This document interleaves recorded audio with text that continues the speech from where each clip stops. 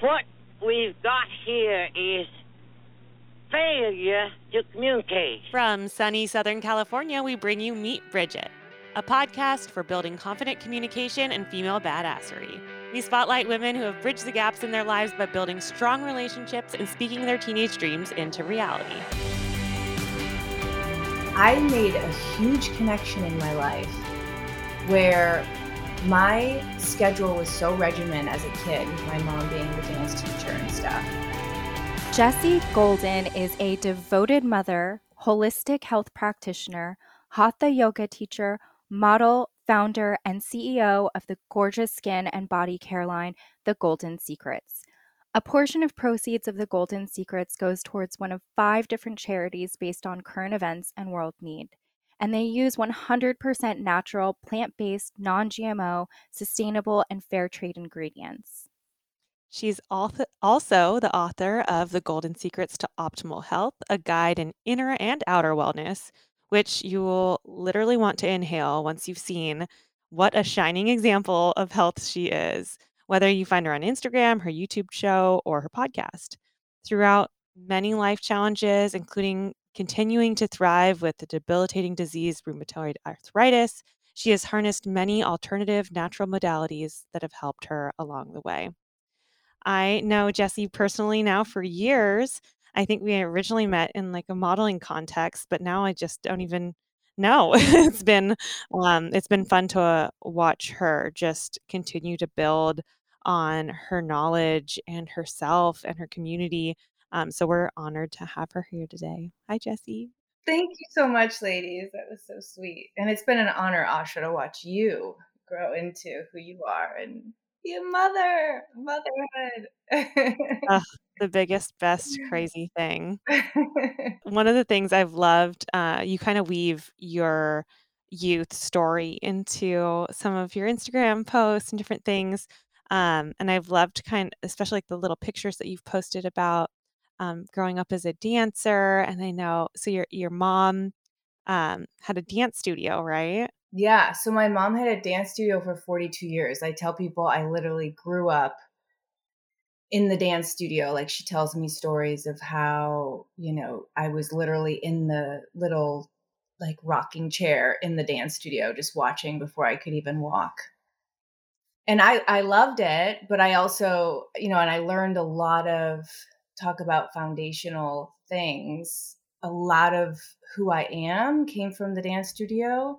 The discipline, the hard work, the dedication, like all of that, like was rooted into me.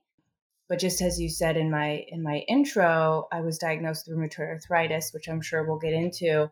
And that's when I started being a little bit more gentle with myself, because up to that point, I was 29 when I got diagnosed. I had this very rigid, like dancer attitude, and dancers are tough. They're athletes, and they're really taught to ignore your body's signals and just keep going forward. And then on a more spiritual side, it was also really tough because I grew up in a dance studio where there was a mirror the size of the entire room. And so I got to judge myself, 24 hours a day. So my inner dialogue became very toxic. And then, of course, my dance teachers were judging me. My mom was judging me. There was a lot of judgment to reach this like epitome of perfection that I finally realized didn't actually exist. And then when I actually went into modeling, when I met Asha, some people would say, "Isn't modeling so hard?" I was like, "This is a piece of cake. Like, this is a piece of cake in comparison to ballet." Because ballet, I took more personal because it was something that you could work on and strive for. And if somebody didn't like my look, they didn't like my look. Like, there was nothing I could do. Like, this is what I look like. So I took it a lot more personal when my ability had something to do with it, So I can totally relate to that. That kind of contrast of, but ballet especially is such a beautiful form of expression. And I, as a young girl, totally felt that freedom in it, in that I could express myself. I thought it was beautiful and intricate and precise to be a good ballerina. but that huge wall, mirror, and everything, like, you're lined up with a bunch of other girls, and you're all supposed to be doing the same thing even though you're all so different, you know, that it is kind of that, has positives, but also this kind of, uh, other side to it. There's a lot of space for internal and external pressure to kind of reign supreme Yes. if you let it. And I feel like I remember, like, the first recital that I did where instead of the mirror, there was just audience, you know, and realizing it's how different it is, you know, that it's I actually found it more freeing to be in front of a audience than in front of a mirror where all you saw is yourself. 100%. I always say I did my best performances by myself in the studio. Like, I was so hard on myself. This is something that I probably will always work on my entire life, is I'm just very hard on myself. Nothing's ever good enough. It's my driving force, but it's also my Achilles tendon. Um, but my mom would close the studio every night, so I would be stuck there late, and I would end up getting the dance floor to myself, and I would do some of the most amazing things in that room, and it was for me. Like, I didn't care if anybody saw me; it was just for myself. That's amazing. Were you I mean, because you were exposed to it as, like, a baby, were you just always dancing for as long as you could remember, or do you remember, like, the point that you actually started? No, I don't remember starting. It was just like, it was just the way that my life was, and it was me, my mom, and my sister. My mom was a single mother. So it was a very feminine environment and very just dancery. Everything was dance. Totally. Is your sister older or younger? She's 5 years older. Older, okay. How was that dynamic growing up? You know what? We didn't have a good relationship. I think there was a lot of factors that go into it, but I've always kind of tried to like take that into consideration as being a mom. I don't think my mom had a lot of the tools on how to handle having another child. And long story short, when my mom got pregnant with me, they decided to move into like a new area, so they moved into a new house, which was like a bigger, better house. But my sister also lost all her friends and our cousins and our community, and she associated that with this baby in mommy's belly. So I really feel like she just didn't like me from the beginning. She kind of had this, love-hate relationship, and because she was 5 years older, there was kind of a big gap. So we were never really that close. In some weird ways, I kind of felt like an only child a lot of times. Was it, same dad or a So different father? same dad, yeah, and then same parents, and then my dad actually remarried. So I also have two younger brothers that are, Okay, yeah, gosh, 23 and 28. okay. Yeah, And I had no idea that your mom was a single mother, like you had been for a long time, like, yeah, way and out. something I didn't want to do because Yeah. I knew how hard it was. That life is funny, it just catches you, right? Like all the plans that you end up making go out the window. Yeah. And I think that's a good point to make. I think I hung on to my um son's father a lot longer than I should have because I didn't want to be the stereotypical single mom, and cuz I had gotten pregnant kind of, it was unexpectedly, to say the least, and I didn't want everyone to be like, I told you so. And so I really hung in there a lot longer than I probably should have. um and then afterwards, I was determined to be the best single mom and to not have all these stigmas that are associated with it. And that, my mom was an amazing mother, but she didn't have a lot of the tools back in, this was like the early 80s. Things were totally different. And there was a lot of drama and chaos, and she probably told me too much information. A lot of times I felt like the mother in the household, but I was able to not do that with my son. So I think, if you're able to take those experiences and learn from it, then, it can become a positive thing. And I already feel like that's kind of a theme in your life, like having these, adversities, which obviously, if we could choose, sometimes we're like, no, I'd rather not have that experience or this one.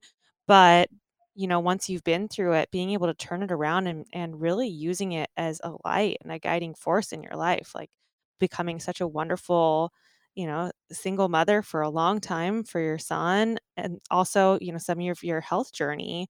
I know you've shared a lot of it, in your various channels, um, but yeah, the rheumatoid arthritis you said was when you were 29? Yeah, so I was already a mom. And just to, like, touch on what you just said, I think that is a guiding theme, like, in my life, and I think that anybody could take that into their life. Like, I think sometimes people think that I don't have adversity because I share a lot of happy posts and I'm genuinely an authentic happy person. It's not that I don't have struggles, and it's not, you guys, we all have struggles, but it's how you choose to, you know, use them. You can become the victim, or you can be, use it to, like, I always say, every challenge is an opportunity to create more light in your life. So it's like, oh my gosh, here's this really unfortunate circumstance, but can I take everything that I've learned thus far and actually put it into action? And it's an amazing thing when you're able to do that. Life does get easier. The challenges keep coming, but we just become kind of a better student with these challenges, and we know how to handle them.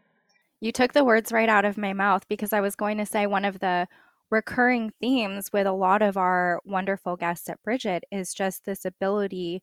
Like you said, everyone has adversity. Everybody has these very intricate stories and past that make them into the success story they are today. And I think one of the common threads is just that ability to take every single hardship or trauma or setback and use it as a catalyst for either change or growth or whatever. And like, that's really where the magic always ends up happening. It's like, okay, I fell flat on my face. What do I do now? And those are usually the women and the people we find are the happiest and most successful. And it has zero to do with the amount of adversity they've faced and everything to do with what they do next. 100%. And I find I'm always attracted to those people, and inspired by those people, and you can kind of tell who they are. They kind of have this, like, aura about them. Like, no matter what, they're just going to be okay and they're going to make the best of it. As a child growing up with a dancer mother, did you always have an interest in, like, health and, all of the different modalities that you do to support health? Did you have an early interest in that, or did that kind of sprout based on the arthritis diagnosis and everything? What were It's kind of interesting. So I grew up in Chicago, and the Midwest in the 80s. It was like meat and potatoes and like fast food, and everyone smoked in the house and drank a lot. Like, it was not a very healthy environment. Um, I actually got sick. I got food poisoning from eating meat that was not cooked. One of the fads in Chicago in the 80s was places where you would go pick out your own meat and cook them on these huge grills. And it was like a family thing. And I was cooking my own meat and I didn't cook it right.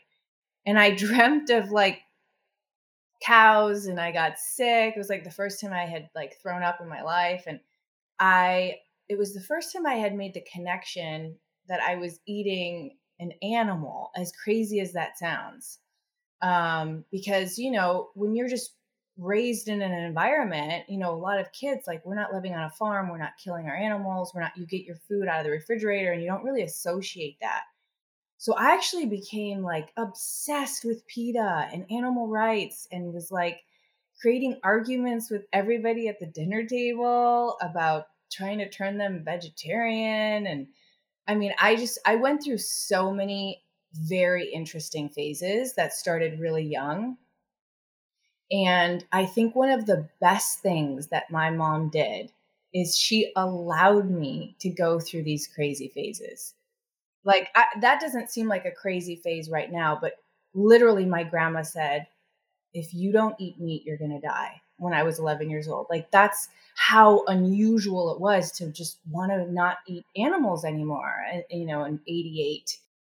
But my mom allowed me to, like, kind of go through these phases, and she would make, like, an extra meal for me. We had to go to a special grocery store to get like soy. I was like eating soy and all that stuff. I do want to preface I'm not a vegetarian anymore, but I think that was the first time that I actually started being interested in health and the association. And looking back, I think that I was always drawn to like witchery kind of things. Like somebody gave me like like tarot cards, or somebody gave me like sage or incense. And I got my first yoga book when I was like 17, and it just like my mind just blew up. Like I was just like craving to make sense of what was going on in my world. Um, I love that it sounds like your mom was very supportive in whatever way she could show up for you, like helping you go to the grocery store and cooking the extra meals.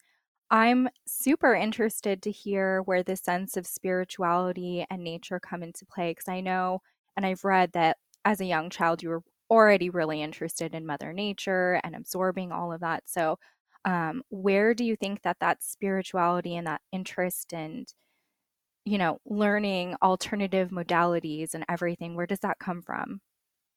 Well, again, I think it's innate. I think all kids are kind of like in touch with that side. And then as we, realize that we're humans, we're living this life, and we kind of have to get grounded and into society, and we kind of disconnect. But again, my mom was very open. Like I would kind of talk to spirits, stuff like that. And she would be like, "That's great, honey." Or I would be like, I would have astral projection dreams every night. And I would tell her about, I was dreaming or, flying with Big Bird. He was my like spirit guide, so to speak, at that age. But she never said, "That's crazy. What are you talking about?" It was like she encouraged this kind of weird behavior where, looking back, I think, my gosh, if my son did half of the things that I did, I would be like, maybe we should go talk to somebody. But I realized that I was just always very spiritual. And my practice has been to be more human, as weird as that sounds. Like I'm so happy in like the forest, living like a fairy in like fairy realms. Like I can do that all day long. My work, I'm not going to like change anyone's life doing that though. My work is how can I utilize this life to the best of my ability? And I have to, live this life and take meetings and be a functioning human and all that kind of stuff. But I think that I've always been really spiritual, and tapping into nature has been like one of my favorite. It's not even favorite. It's like I have to. Like I have to spend time in nature just to like balance out everything that's going on. I was just going to ask about the yoga book when you were 17 and how that affected you. You said it blew your mind, and I think we're both curious to know how and how it changed your perspective at that time. Yeah. I still have the book, by the way. It's like the best. It's interesting because I was suffering from some anxiety. I think I was drinking too much coffee, to be honest with you. I was in high school. We would drink a lot of coffee. Like in high school, we would go to coffee shops. That's what we did. And I was experiencing a lot of anxiety. And I first was blown away by like the breathing technique, the pranayama. And I was like, oh my gosh. And I just like dove in. And then just the whole practice, everything. Like there's 8 limbs to yoga. The most common one that we practice here is asana, like the actual poses. But there's so many other aspects of yoga that I was just blown away by. And then I was already into being vegetarian, and that just kind of, that whole concept kind of was like, oh my gosh, these are my people. Like they're vegetarian too. They actually believe that the suffering and pain that the animal goes through, like you digest that. And I was like, yes, this is what I've been trying to tell everyone. So, in that book, even more, like I talked about this recently, even on my Instagram, but they're like all the different kriyas, like the abdominal churning and like the nostril, nasal cleansing and all these other things that we don't hear about a lot. But And then, of course, because I was a ballerina, and I know Asha is very similar to this, I could already do all the poses. So it wasn't about the poses for me. Like I would look at the pictures and I would just do it because I've already been training for 17 years. Like I can do the poses.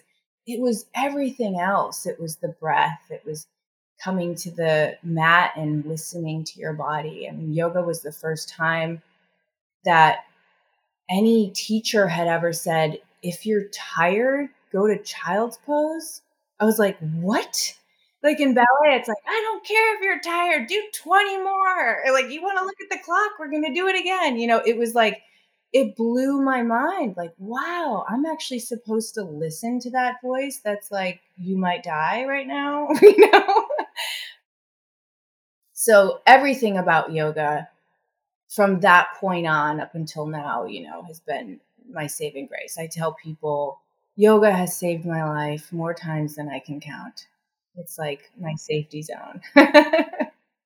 And I just like love picturing you, finding yoga and as a dancer too, I can completely relate to that. Like I went to my first class. I think it was like Brian Kess Power Yoga in Santa Yeah, Monica.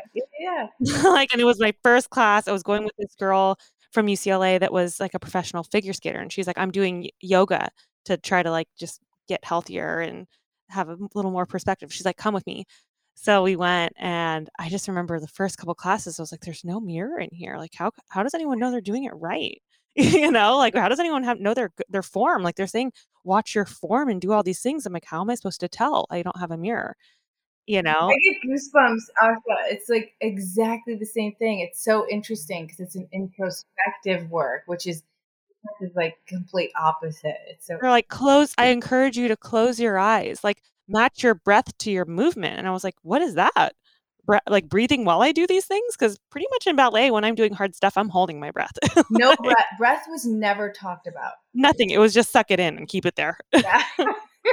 When most people, it's so interesting too, because I mean, obviously I work in healthcare, but like most people do not breathe properly. And I don't know where or how or why we've conditioned ourselves as a society to completely forget how to do the one basic thing that we're supposed to know how to do subconsciously. Literally, we do all the time. It's voluntary and involuntary. So it's interesting. I don't remember. I might have even mentioned this in my book. It's like now it's not becoming as common, but it's okay if someone says, "Oh, I'm going to go outside and take a smoke break." And they're actually doing pranayama yoga. When you take a cigarette and you retain the breath and then you slowly exhale.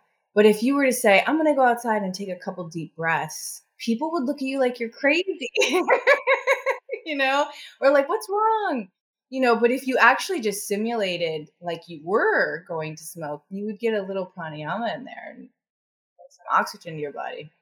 I feel like you just have so many wonderful practices that you've just built into your life that you share with people, whether it's um, the way you move your body, the way you take care of your skin, obviously, all the beautiful like products you've developed.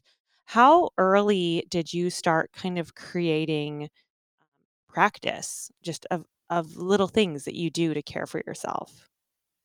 I mean, I think that started really young again with my mom. My mom was a great example of someone who really took care of herself. She's a Libra and she's like ruled by Venus, so she's like just this goddess walking all the time. Like I have to do my 5-step skincare thing, and I just like would watch her as a kid. She never said anything bad about herself. She never said anything bad about her weight or the way she looked, which was, looking back was like a really great example. So I think it started young. Like I loved having fun doing these little, what I called kind of girly things back then. And of course, being a dancer, it's like you have to do your makeup and you're often with other women, and it's like a very communal thing. Like you braid each other's hair and you do each other's makeup, and it's this whole kind of tribal thing. So I think it started probably back then. And then as I became a mother, I realized the value of these self love practices, and how when I don't have this abundance of time to myself, how important they are, and how just 5 minutes of a little gua sha can like bring life back to me and like make me a better mom. And and then when I was diagnosed with rheumatoid arthritis, obviously it accelerated even more, because without my health, I don't have anything, and I'm no good to anybody, especially my son. So through that and through being a mother, I really learned the value of self-love. And and I don't think I had self-love before that. It's like, okay, I have this human being who's relying on me. Like, if I don't have love for myself, then, what's the point? And I have to have love for myself to heal myself. And one of my favorite ways to do that is through these little rituals of taking care of myself, whether it's how I make my coffee in the morning, or, putting music on, or, like the gua sha or the sauna. I mean, I do a million things a day, these little mini breaks that are just like feed my soul and help me function at my highest. And it sometimes I feel like those breaks can feel like, like, oh, it's like that self-care is selfish, but even just taking that little break, I feel like it's another amazing way to just check in and make sure you're being present, because when you're doing all of those things, you can't like kind of mindlessly, you know, completely tune out when you're doing your gua sha or whatever it is. Like You definitely can, but I encourage women, like, I didn't know that I was going to end up owning a skincare line. I always say it's an accidental business. But I remember when I did decide, okay, I guess I'm going to do this, I had to make it deeper. Like I always say, beyond the skin. So I always encourage women, like, take the thing that you're going to do already. You're already going to wash your face. You're going to put a mask on. You're going to do, put the moisturizer on. You're going to do all these steps. Make it a mindful practice. Bring mindfulness into it. Say some positive affirmations. Look at yourself in the mirror. Say some beautiful things to yourself. Like, take that moment to practice those self-love rituals. And that was the practice for me. I mean, that's kind of how the whole business started. Is I had this little bottle of essential oil that I made since high school, and everybody kind of had this scent, like, that was like, oh, that's Jessie, where did you get that? What is that? And I was like, oh, it's just the oil I made, it's not a big deal. And I didn't actually want to share it with anybody. I was like, this is my scent. Like, I don't want to give it to anybody. And then I realized, gosh, for like, at that point, I've been like 15, 20 years, like, I had this little bottle in my purse, and throughout the day I would take it out, and it was a moment for me to tune in with myself and check in with myself and see where I was at. And then on top of it, it was essential oils. Like, back then, still some people are still using toxic perfumes, but that's a whole nother story. But back then, I just was like, essential oils weren't as common. They were more like the hippies that used it. But I also noticed that the effects of the essential oils would just kind of help bring me clarity and calm me down. And I also noticed people around me seemed to be better. And I was like, this is like something really special. I think I should share this with the world. That's kind of, how it started. It was like, well, my whole passion is to share these golden secrets, because I had a blog up to that point for a couple of years, which was just tools that worked for me, whether it was in parenthood or spirituality or yoga or beauty or whatever it was. And this was one of my favorite tools. So I was like, I have to share it. So, was the Golden Secrets before or after your rheumatoid arthritis diagnosis? So that's kind of what sparked the whole thing. So so when I got diagnosed with rheumatoid arthritis, I got sick really quick. It came on really quick. I think, looking back, I went undiagnosed for a long time, because I was kind of used to just not feeling great, like as a dancer and like as a single mom, and I was breastfeeding for 4 years. I was always like just tired, and I always had an excuse of why I just didn't feel great. And then when I finally got diagnosed, I spiraled and basically didn't walk for like a year of my life. I was 90 pounds. I was really bad. When I was able to recover from that, um, that's when all the yoga companies just started to come to birth. And I hit it just at the right time. I had just gotten my yoga certification and I stood out because people already knew me as a model, but now I was actually a certified yoga teacher. And these companies were looking for yoga girls. And a lot of people are like, yeah, I've done yoga. And like, they've never, And so because I was a teacher, it was just an easy way for me to say, I've actually done yoga, for a long time. So I was able to work with all these yoga companies. And then I ended up being able to shoot the cover of New York Times, and they shot all these athletes and they chose to use yoga as the cover, which was me. And I was shocked. Like, we didn't know that it was going to be. And then at the time there was Facebook, and I was getting all these messages of people saying, how did you do it? Like, they had seen me not being able to walk and like going through this horrible illness. Rheumatoid arthritis at that point was associated as like an old person's disease. Like, I was definitely not the face of rheumatoid arthritis.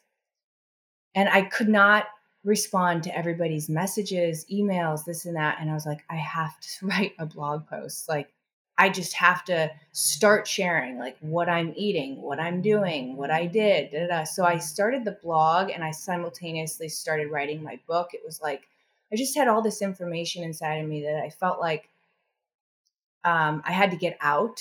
And I felt like I didn't go through this for nothing. Like, I can share this with other people and hopefully help, as many people as I can. So the blog came, that's when the blog came. I mean, I can actually really relate to this because I am 31 and this year I was diagnosed with ankylosing spondylitis, which is in the same family as rheumatoid arthritis.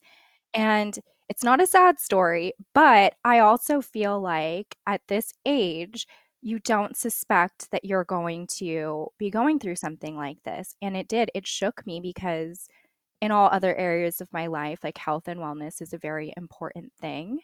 And I mean, you as a dancer and always being hyper aware of your body and, what you're doing, how did you go through that diagnosis mentally? Like, can you walk us through sort of like what started happening, what sort of tipped you off that you needed to be worked up for anything, and then how you got yourself through it mentally?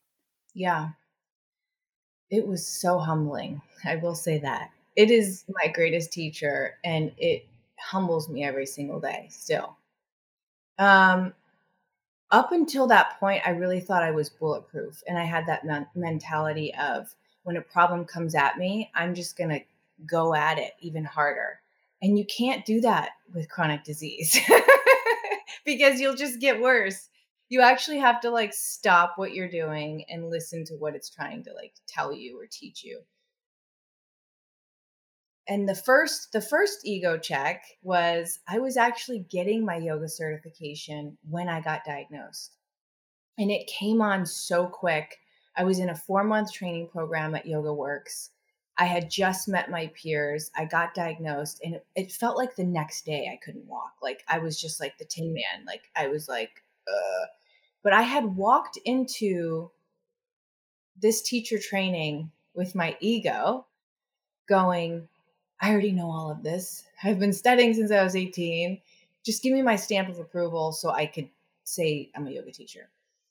And then the universe had another idea. They're like, guess what? We're going to shut your body down, which is what you've relied on your entire life. And then we're going to actually make you sit on the sidelines and watch all your peers practice. And you're not going to be able to practice. And you're going to have to learn how to sit still with yourself and your thoughts and learn all the other limbs of yoga. So I literally had to talk to my teachers and ask them if I could maintain. And they said, of course, you can stay in the class, as long as you're there. And I couldn't physically do a lot of the asana practice. So a lot of my peers never even saw me practice yoga. I spent a lot of the time just sitting there watching the classes that were the asana part. But it was the first time in my life that I was really forced to listen to what was going on inside of my body. And I can't reiterate enough, but my entire life, I expressed who I was. I transmuted pain, energy, every single thing that I was going through dance and movement. That's how I dealt with everything in my life. And now I couldn't move. And I was like, what do I do? Like, this is crazy. So I really dove into my yoga practice. And that's when I started also noticing that my inner thoughts were very toxic and I was like judging myself a lot. So bringing mindfulness and making better agreements with myself. It's the first time in my life I had to ask for help from my community and my friends. That's one of the hardest things for me to do. Um, so there was so many lessons in that whole process. And to talk about the actual diagnosis, I went from doctor to doctor to doctor, and they would look at me and say, "Oh, you're fine." It was kind of like, "Oh, you're fine." And I'm like, "No, I don't, something's wrong. I don't feel right." And I went to all different doctors. I went to Ayurvedic doctor, I went to homeopathic doctor, I went to holistic doctor, I went to regular doctor. And I was chasing my son in the park one day. I thought I tore my Achilles tendon. That's what it felt like. And I ended up having to go to the hospital, the emergency room. And the lady that was taking care of me looked at my hands, which were kind of black and blue. The knuckles were a little black and blue. And her mom had rheumatoid arthritis. And she said, "I'm going to send you to a rheumatologist." And I'm like, what? I had never even, like, I'd never even heard that word. Like, that wasn't in my realm. Like, what? So sure enough, I got some blood work and I tested positive for the RA factor. And then that's kind of when my whole journey began with that at 29. Did they have you, once you got that diagnosis, was there any like medication or like treatments that you like had to start beginning on a regimen? Yeah. So like they normally, in conventional medicine, they normally like to treat it aggressively in the beginning because they feel like there's a better chance to get into remission. So I was like, at that point, I want to preface, it was such a pendulum swing for me because I didn't even take Tylenol. I gave birth at home naturally. I was like very much a hippie. I never took like prescriptions or, I was, it's totally different. And they were like, "Okay, we want to put you on methotrexate," which is basically chemo, We want to put you on methotrexate and Humira.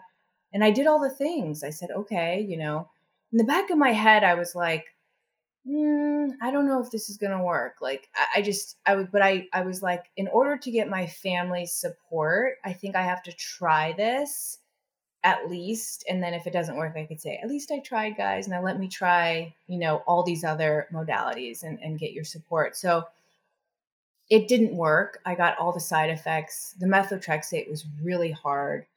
I started bleeding actually. I bled for 15 days straight. And this was it's a side effect listed as methotrexate. My period had been regular my entire life. So I knew that this was a side effect of the drug. And this was a big wake up call for me, just with how chronic disease is taken care of in general in allopathic medicine, is my doctor said, "Let's get you on some birth control to regulate your cycle." That was his, suggestion. And I was like, but this is a listed side effect. Like, it's not my cycle's not the issue. Like, so, I can't remember how much time I actually gave it, but I did give it a good time. And then, shortly after that, I had found, this woman by the name of Mina Dobik, who was a macrobiotic counselor. And I basically dedicated my life to trying every single thing natural. Like, I had a chef. I spent my life savings, to help me make all the food that was needed through this macrobiotic diet because my hands weren't working well at the time and I could hardly walk. So my entire life was regimen. I had like a shiatsu guy. I had every single guy, and I was just getting out of this yoga teacher training. So I had 40 classmates and every single one of them had a guy. They were like, "I got a guy that can heal you," or "I got a guy." So I had people coming in left and right and I was trying everything. And long story short, I think with chronic disease, you have to be open to natural modalities and you have to look at the core of everything. You have to look at, gut health, and you have to look at like mold exposure, and then you have to dive deep into like spirituality and like where did you make certain connections in your life. Like I made a huge connection in my life where my schedule was so regimented as a kid, with my mom being the dance teacher and stuff, that the only time that I got to be home and just watch cartoons and eat in bed was when I was sick. So I played sick a lot. And so did I maybe like make this weird connection with like being sick so that I can rest, so I can have an excuse to rest, because I'm not valid enough to just say I need a rest. I need to be sick to have this. So there's been a lot of work, that I've done, and I'm still doing. I tell people that I'm thriving with rheumatoid arthritis, and I'm doing a lot better than most. I'm not on any medication. I have in the last several years, though, had to go back. And every time I've gone back to medicine, like TNF blockers, which is like the only type of medicine that help prevent the actual deformation of joints and stuff, I end up getting all the side effects, or I end up getting bladder infection. And then you have to go on. And it's like this whole spiral. So for me, my joints are a little damaged, but my spirit is healthy. I feel good. It's interesting because like all my markers and everything are always perfect, so I'm this very unusual case. Yeah, it's so interesting, and we don't have to dive too far into this, but in practicing medicine, one of like my huge foundational beliefs in the way that my partner and I practice medicine is that at least in the United States, everything is so population based. So there are women like you and like me who will, you'll go and have lab work done, and like 9 times out of 10, everything looks normal. And they're like, well, there's nothing wrong with you. And you're like, but wait, what is my baseline? Like, what do I look like when there's nothing going on in my body? And that's the question that they can't answer, because we, unfortunately have to work within this parameter of this is what 99% of the population looks like, when everyone's truly very, very different. And unhealthy. Yeah. The baseline is pretty unhealthy, Yeah. unfortunately. Maybe one day they'll be able to bring the guidelines down toward, a healthier population. Yeah. I think though, like to summarize that whole thing, like, innately if something is going on. And I know like Asha's had health issues, you've had health issues, like, And so if there's something like inside of you going, something's not right, like don't ignore that, even if your markers are okay. I'd love to kind of jump back in time a little bit, and talk about like when you started modeling, and then in your pregnancy and stuff, and just that kind of like that time of life a little. Yeah. So I think a lot of people find it interesting, but I hated modeling. I really hated it. Um, I moved to Florida when I was 18. I actually went to Florida. This is kind of the things that if my son did, I would lose it. Went to Florida on spring break and never came home. I was like, I'm just going to stay.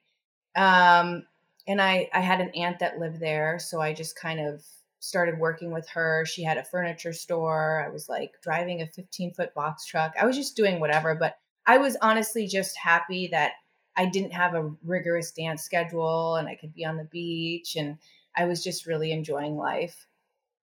I actually did child modeling when I was young, and I just didn't really like it because my schedule was always so full with dance, and I thought, here's another thing that's going to take me away from my friends. But now that I was 18, I was like, you know what? Modeling like might be my freedom ticket. Like maybe I could, do this modeling thing and live like a really great quality of life because I wouldn't have to like work as much. So I started modeling in South Beach, and things went great. I booked Abercrombie. It was like one of my first jobs. And then things just kind of started taking off. But I had such a hard time with the industry. I went to New York, and there, especially back then, was so not okay. like so not okay. I was going to nightclubs, with the agency. I was 18. I was going to nightclubs. There was, I was doing, go-sees, going to random older gentlemen's houses, like all over the, New York, like just showing up and doing like Polaroids. I mean, it was just not, everyone was very creepy. I didn't like it. And I quit. And it was like right after my Abercrombie everything took off. I was on hold for like Vogue and Guess, and like Sports Illustrated was interested. And I walked away from everything. Said, I can't do this. I hate this industry. I don't care about anything. Like, I don't want to do it. And I took like a year off. And then I ended up moving to California. And then with my tail between my legs, I kind of restarted modeling, and I had to start all over again. I missed my window of opportunity, basically. And I didn't really start loving modeling, and I'm sure Asha can relate, until the yoga world allowed me to actually use my talent and modeling. Like the modeling thing, like just judging me on how I'm looking and like holding something and, okay, getting paid to do this.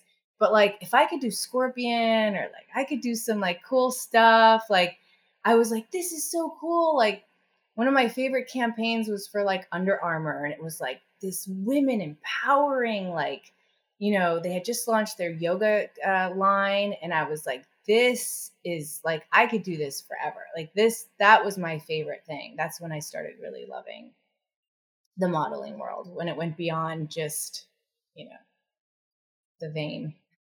Yeah. Stand, that's I can totally relate to that. Like, I had always liked runway because I was like, it's movement based. It's like energy and kind of I mean, you're just walking, but like the song and the outfit and everything, I was like, I feel like I can like play a part, and dance kind of while I'm doing my runway walk. But the rest of it, I was like, I just can't figure out like print modeling. And then it was literally, I think when I booked Aloe for the first time for one of their campaigns, you had done the one right before me.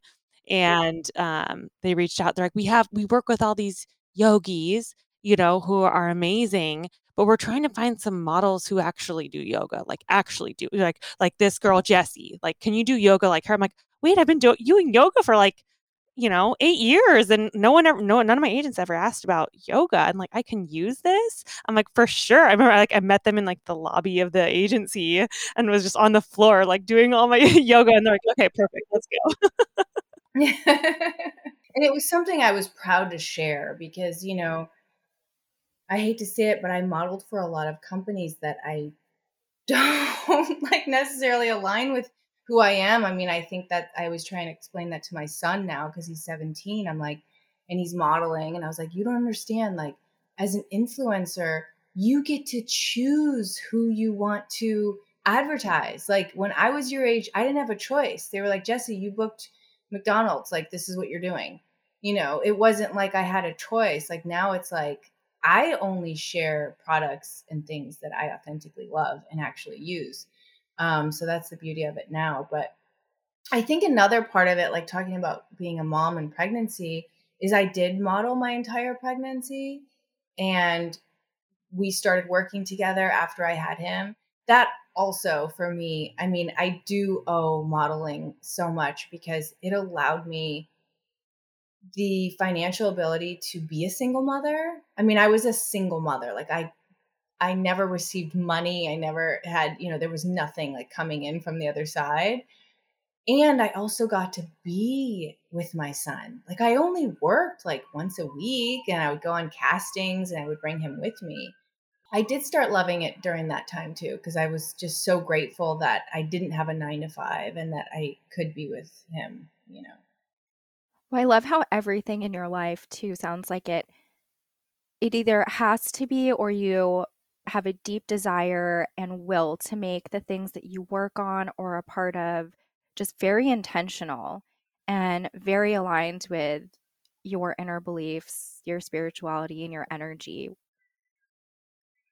It's just like a very powerful thing. And I mean, I know our listeners can't see you, but it literally comes off of you as you're speaking about your experiences. Your like birth story and everything is so incredible too. Like, I have so much respect for women who are able to have an unmedicated birth. How like, what big ways do you I mean, there's so many ways I feel like when you become a mother that you transform, but are there any, like, specific ways that you just saw yourself differently before and after having Kaleo? I say I came into my own when I became a mother. And I like make everybody around me like want to be a mom. Like I have so many friends who are like, I became a mom because you just made it so fun, but I tell people I didn't like necessarily want to have kids. Like it wasn't like, there's a lot of people that are like, I can't wait to be a mom. Like that wasn't me. I wasn't like it wasn't really on my mind. I wasn't really thinking about it. So I was shocked that how I took to being a mother. Like my motherly instinct just like tapped in, and my life just made sense. Like prior to being a mom, I don't want to say this was my experience and this is not for everybody, but looking back I feel like my life was a little shallow. Where like my biggest worries were very minuscule. And being a mom, like I just wanted to be a better human being. He was my driving force. Like for everything, he is my driving force. Like everything that I do, he just makes me want to be a better person and motivates me and really gives me purpose.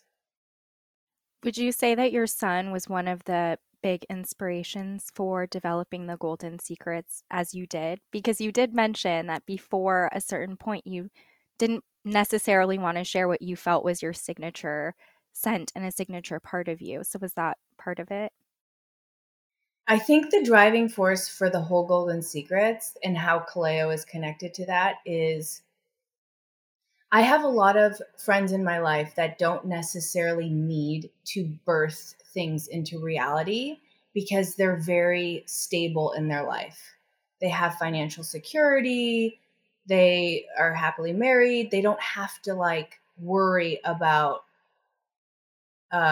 bringing in income.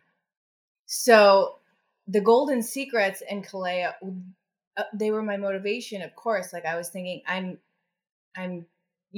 phasing out of this whole modeling thing, especially because girls like Asha were coming in that could still do the scorpion and stuff. And I was like, I'm going to these auditions for yoga companies and I'm like doing scorpion with like 20-year-olds and I'm like, what am I doing? I think I literally called, I think we had the same agent at this time. I called like Linda and I was like, I think I'm retiring. I don't think I want to do this anymore. I was like, this is ridiculous.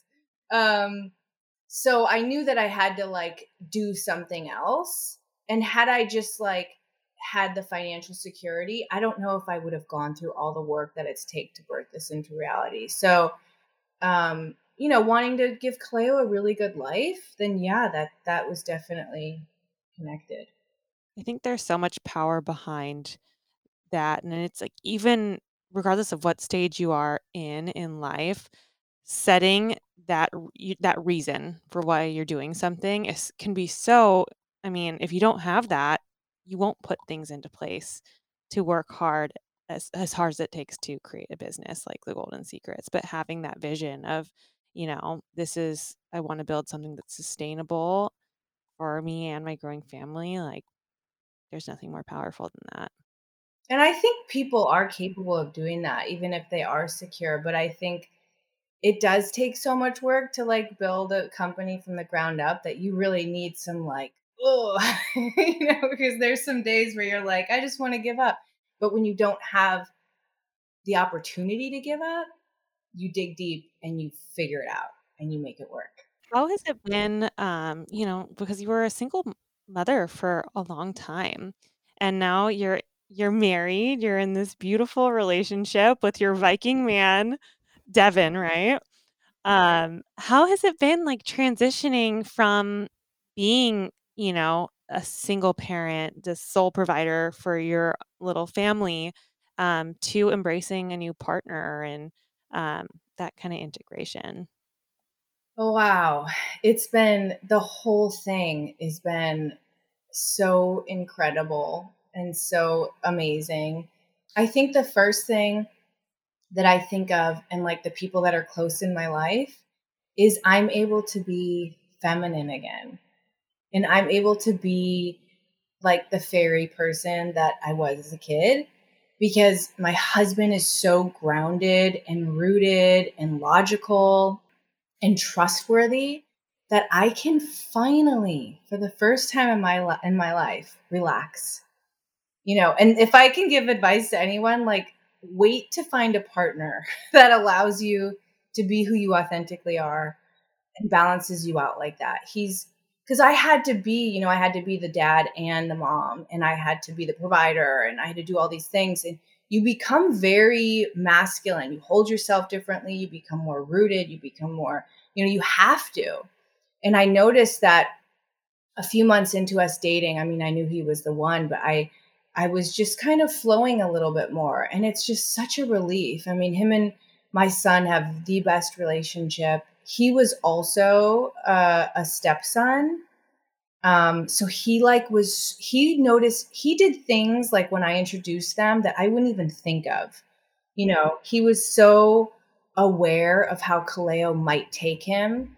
He's like, well, he's a teenager. He might be protective over you. I think, he's so, I always tell him, like, you're so spiritually enlightened, but his parents are, like, his dad is literally enlightened. Like, he grew up in a very enlightened environment.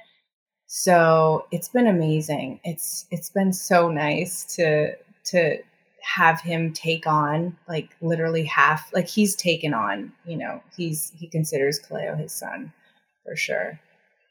That's like such a beautiful, I mean, that just feels like destiny that he had to have had that experience already with his stepfather and to know exactly what to bring to the table to you and to Kalea. It's just like what could be more stated than that? And your background with your mom being a single mother and you being a single mother until I mean, it's all just so beautiful. It's like a It really is. It took a long time though. I didn't realize how valuable this was, but I share a lot about, my personal life on Instagram. And I remember when I said something about, you know, finding the love of my life at 39. I found the love of my life at 39. So, like, I like to let women know that, like, there is hope. Like, it's okay. I mean, I dated. It's not like I was single that whole time, but I didn't find my match, until I was 39. Well, and I love the way you talk about your partnership too, and the way that you, as a single mother, had to carry these two very different types of energies. And I think, in a lot of ways, a lot of people do that in their daily lives. So when you have a partner who really is like a great, stable partner, that's exactly what they do. They take the burden off. They don't take away the essential parts of you, but they take the burden off so that you can really breathe and just be yourself and flow into that state of who you are at rest. So, I mean, I love that. And what a beautiful relationship that he's created with your son. it's like and sometimes the hard thing is that you don't really know it until you find it. But I can breathe, like, I can just be me, instead of being something that I think I need to be for someone. We really wanna prioritize just the realness of being women, whether it's talking about early on with our period starting, whatever, the experience of becoming a mom, birth, but also pregnancy loss, and how real it is. Are you comfortable talking a Yeah, little bit yeah, yeah, about yeah. No, I think, that's my saving grace. Is I had several girlfriends share their experience with me. So when it happened to me, I was able to draw from their strength. And I remembered how I viewed them in so much love and light and forgiveness, like going, what do you mean? Like, that's not your fault. Like, it's just how it's, like, it's just not the right timing. Because they shared with me, I was able to handle the pregnancy losses. I've had 2 in the last year, with so much more grace. And so once I felt comfortable, I knew I was going to share. I was like, this needs to be talked about. Like when you read the statistics and how common it is, and how it's not talked about, and there's still like this stigma. It needs to be talked about, and almost as common as, getting pregnant. Like it's just like part of it. Like it's almost like getting your period. Like I even see a lot of people on this spiritual realm trying to do this work, and I don't like it. I see this thing of going, you just need to love yourself more, or you just need to heal the feminine divine from your grandparents, your mother. To me, that is again taking responsibility that it's your fault. And I don't like any of that. Sometimes you just have a bad egg and it's not the right time, and you just have to trust the process. For me, like, because I'm 42, it's like the statistics are like 1 in 7 eggs are good, I think is the statistic. So when my husband and I decided we were going to start trying, I haven't shared this publicly yet. So this is the scoop right here. We were in the middle of quarantine, and we were outside having our coffee, and he goes, I think we should start trying. And I was like, trying what? And he's like, get pregnant. And I was like, what? Really? And you guys remember, like, in the middle of quarantine, it was just such a weird vibe. Like, you were doing, I don't know, it was just like this weird energy. And I was like, well, we're just home all the time anyways, we might as well. And I had thought that it was gonna take me like a year, because I do have a 17-year-old, and a lot of my friends had children after me. I would say more than half of them had a hard time getting pregnant, or, you know, pregnancy loss, or, tried for a long time. So in my head, with my age and everything, I thought it's going to take forever. And we got pregnant on the second try. I was shocked. So I thought, oh my gosh, this is unbelievable. But what I didn't know, what I wasn't educated on, is the egg quality. And, my body miscarried. But the blessing is, it's like the body is so amazing. I didn't have to have any intervention. Once I knew that my body was miscarrying, I allowed it to flow, and I let it go, and I released, and it was very gentle on myself. And it was doing exactly what it was supposed to do, because there was something wrong, you know? And I think when you look at it in that way, it's a little bit easier to deal with. And I'm not going to lie. I mean, the first time Devin and I laid in bed for 3 days, and we allowed ourselves to grieve. And then it was like, we just pulled up our bootstraps and we're like, okay, this is what we're doing. Like, and we continued to live our life. We're big believers in, the vibration you put out into the world is what you get back. So we allowed ourselves to process and grieve and cry and like experience it. Like, I think that is so important, to allow your body, however long that takes, to go through that process. And then we actually waited quite some time, and then tried and got pregnant again right away, which to me is a victory. Like, I'm still looking at it as a victory. It's like I'm 42 and I'm able to get pregnant. I just have to get the right egg. I have a good amount of eggs. I've done all the tests and everything else is good. So I just have to get that good egg. Yeah. My mom had my baby brother at 43, and it was perfect. And it was planned. He's 16 years younger than me, and he just got his first job at In-N-Out. It's the cutest thing So ever. cute. I love hearing stories like that. And that's exactly what I mean. When women share, it's like, we just feel more connected. And then it gives me hope. I swear, every time I tell my story, somebody says, oh, I know someone that had a baby at 43. And, it's just like, oh, I love that. Absolutely. I love that you share openly your story about miscarrying and trying. My husband and I actually got pregnant earlier this year, well, late last year, and it wasn't planned, and we went through a miscarriage. And like you, I drew a lot of strength from friends who'd been through the same thing. But you definitely have to give your body the grace to feel it. I mean, Asha was there for me and was a very powerful reminder of, giving yourself the grace, not blaming yourself because it's a very natural thing to do. And, you allow yourself to go through that natural grieving process because it is a loss and that's part of processing it. And you have to, like with all things in life, really allow yourself to experience the low lows so that when the high highs come, they're really great.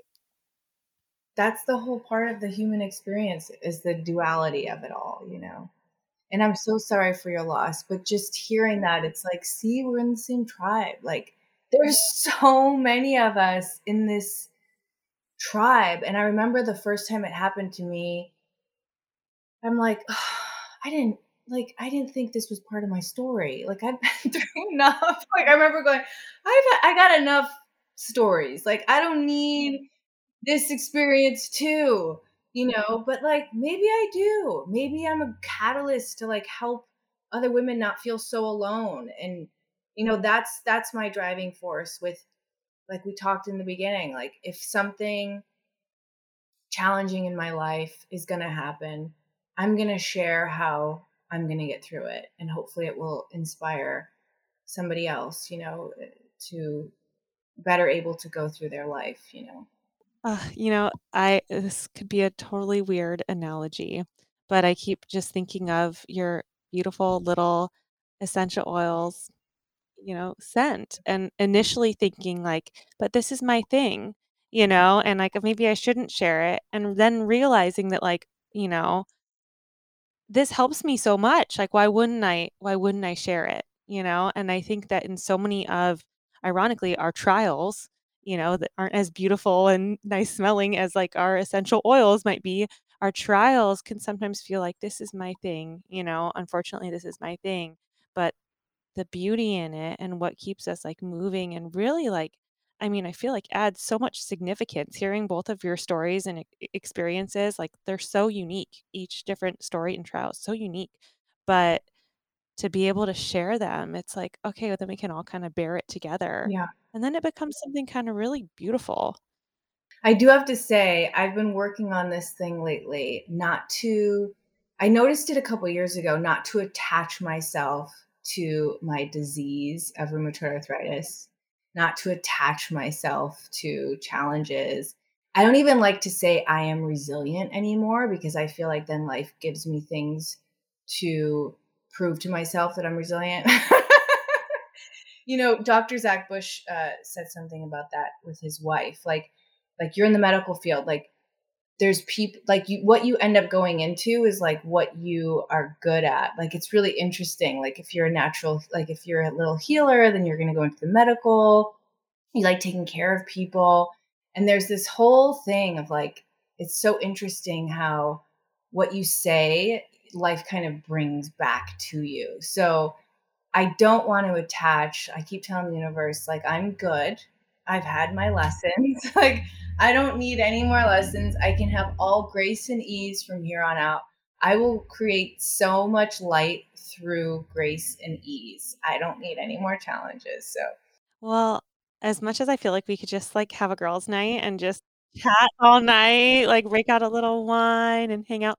I guess we should kind of transition towards the end of our episode. But before we go into like our fast five and everything, we are a podcast and organization about confidence and communication. So I'd love to hear any of like your best practices for being a good communicator when you're just trying to connect with your community, with the people that help you with your business. I think just being honest, and instead of trying to tell people what they want to hear, what you think that they want to hear. Just really being honest and clear, and, having clarity before you even speak. And your tone and the way that you are, is everything. Like, you can get away with, a lot of people I think are afraid of hurting someone's feelings or not saying the right thing. But when you speak from your heart in an authentic way, it gets received. Where do you draw confidence from, or what does confidence mean to you right now? That's interesting. I'm going to go back to all the stuff I've been through. Yeah, I've done a lot, and I've proved to myself over and over that, I can do things, and I could do hard things, and I'm going to be okay. And All right. Well, maybe we'll go ahead and transition into it. We do like a fast 5 questions towards the end. Keisha, you want to start? Sure. Okay. Dance party or karaoke? dance party. What's the best and what's the hardest part about being a mama? Ooh.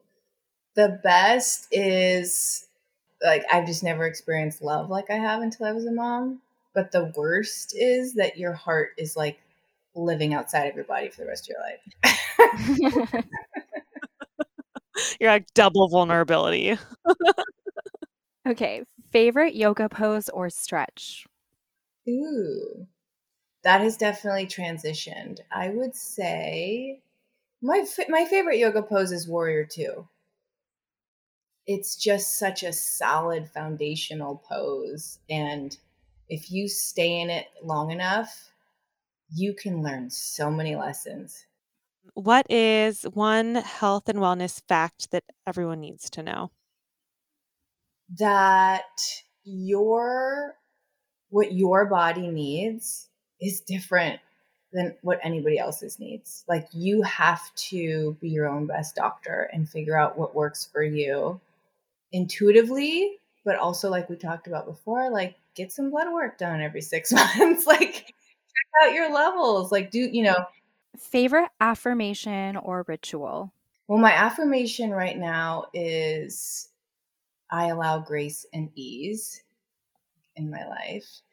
And my favorite ritual is probably sunbathing. I just love, like, going outside in the morning and drinking my coffee in the sun. It just feels so good. We always like to close with the same question, but looking back on your teen self, what's one attribute that you had then, but you didn't necessarily see the value in, but you appreciate so much more now that you're an adult? I tell this to my son, like, anything that makes you feel awkward and weird. Like, I, hated my nose. I hated my smile. I critiqued everything about myself. And now I realize that those are my superpowers. And that's, I think, what I encourage, especially young women, like, find that one thing that you probably don't like and that makes you weird and unusual and different, and then embrace it, because it is your superpower if you allow it to be. Yes, mic drop. I love. Thank you so much, Jessie. This has been such a treat. Your energy is just so infectious and so beautiful and light, and there's so much grace and ease about you. We would love to share like where people can find you, what you're working on right now, anything that you'd like to promote. Well, thegoldensecrets.com is my website. And then on Instagram, Jessie Golden is where I share most commonly. I'm on all the things, even TikTok, guys. I started that during quarantine. And then at The Golden Secrets, Instagram. Perfect. All right. Well, thank you, Jessie. Thank you so much for spending the evening with us. And that's our show. If you liked what you heard today, please like, subscribe to, follow, and share Meet Bridget with your circle. The best way to help our work here is to rate and review our podcast. We're listening and constantly working to build something helpful for you. Catch you next time. Did you have an awesome time? Did you drink awesome shooters and listen to awesome music and then just sit around and soak up each other's awesomeness?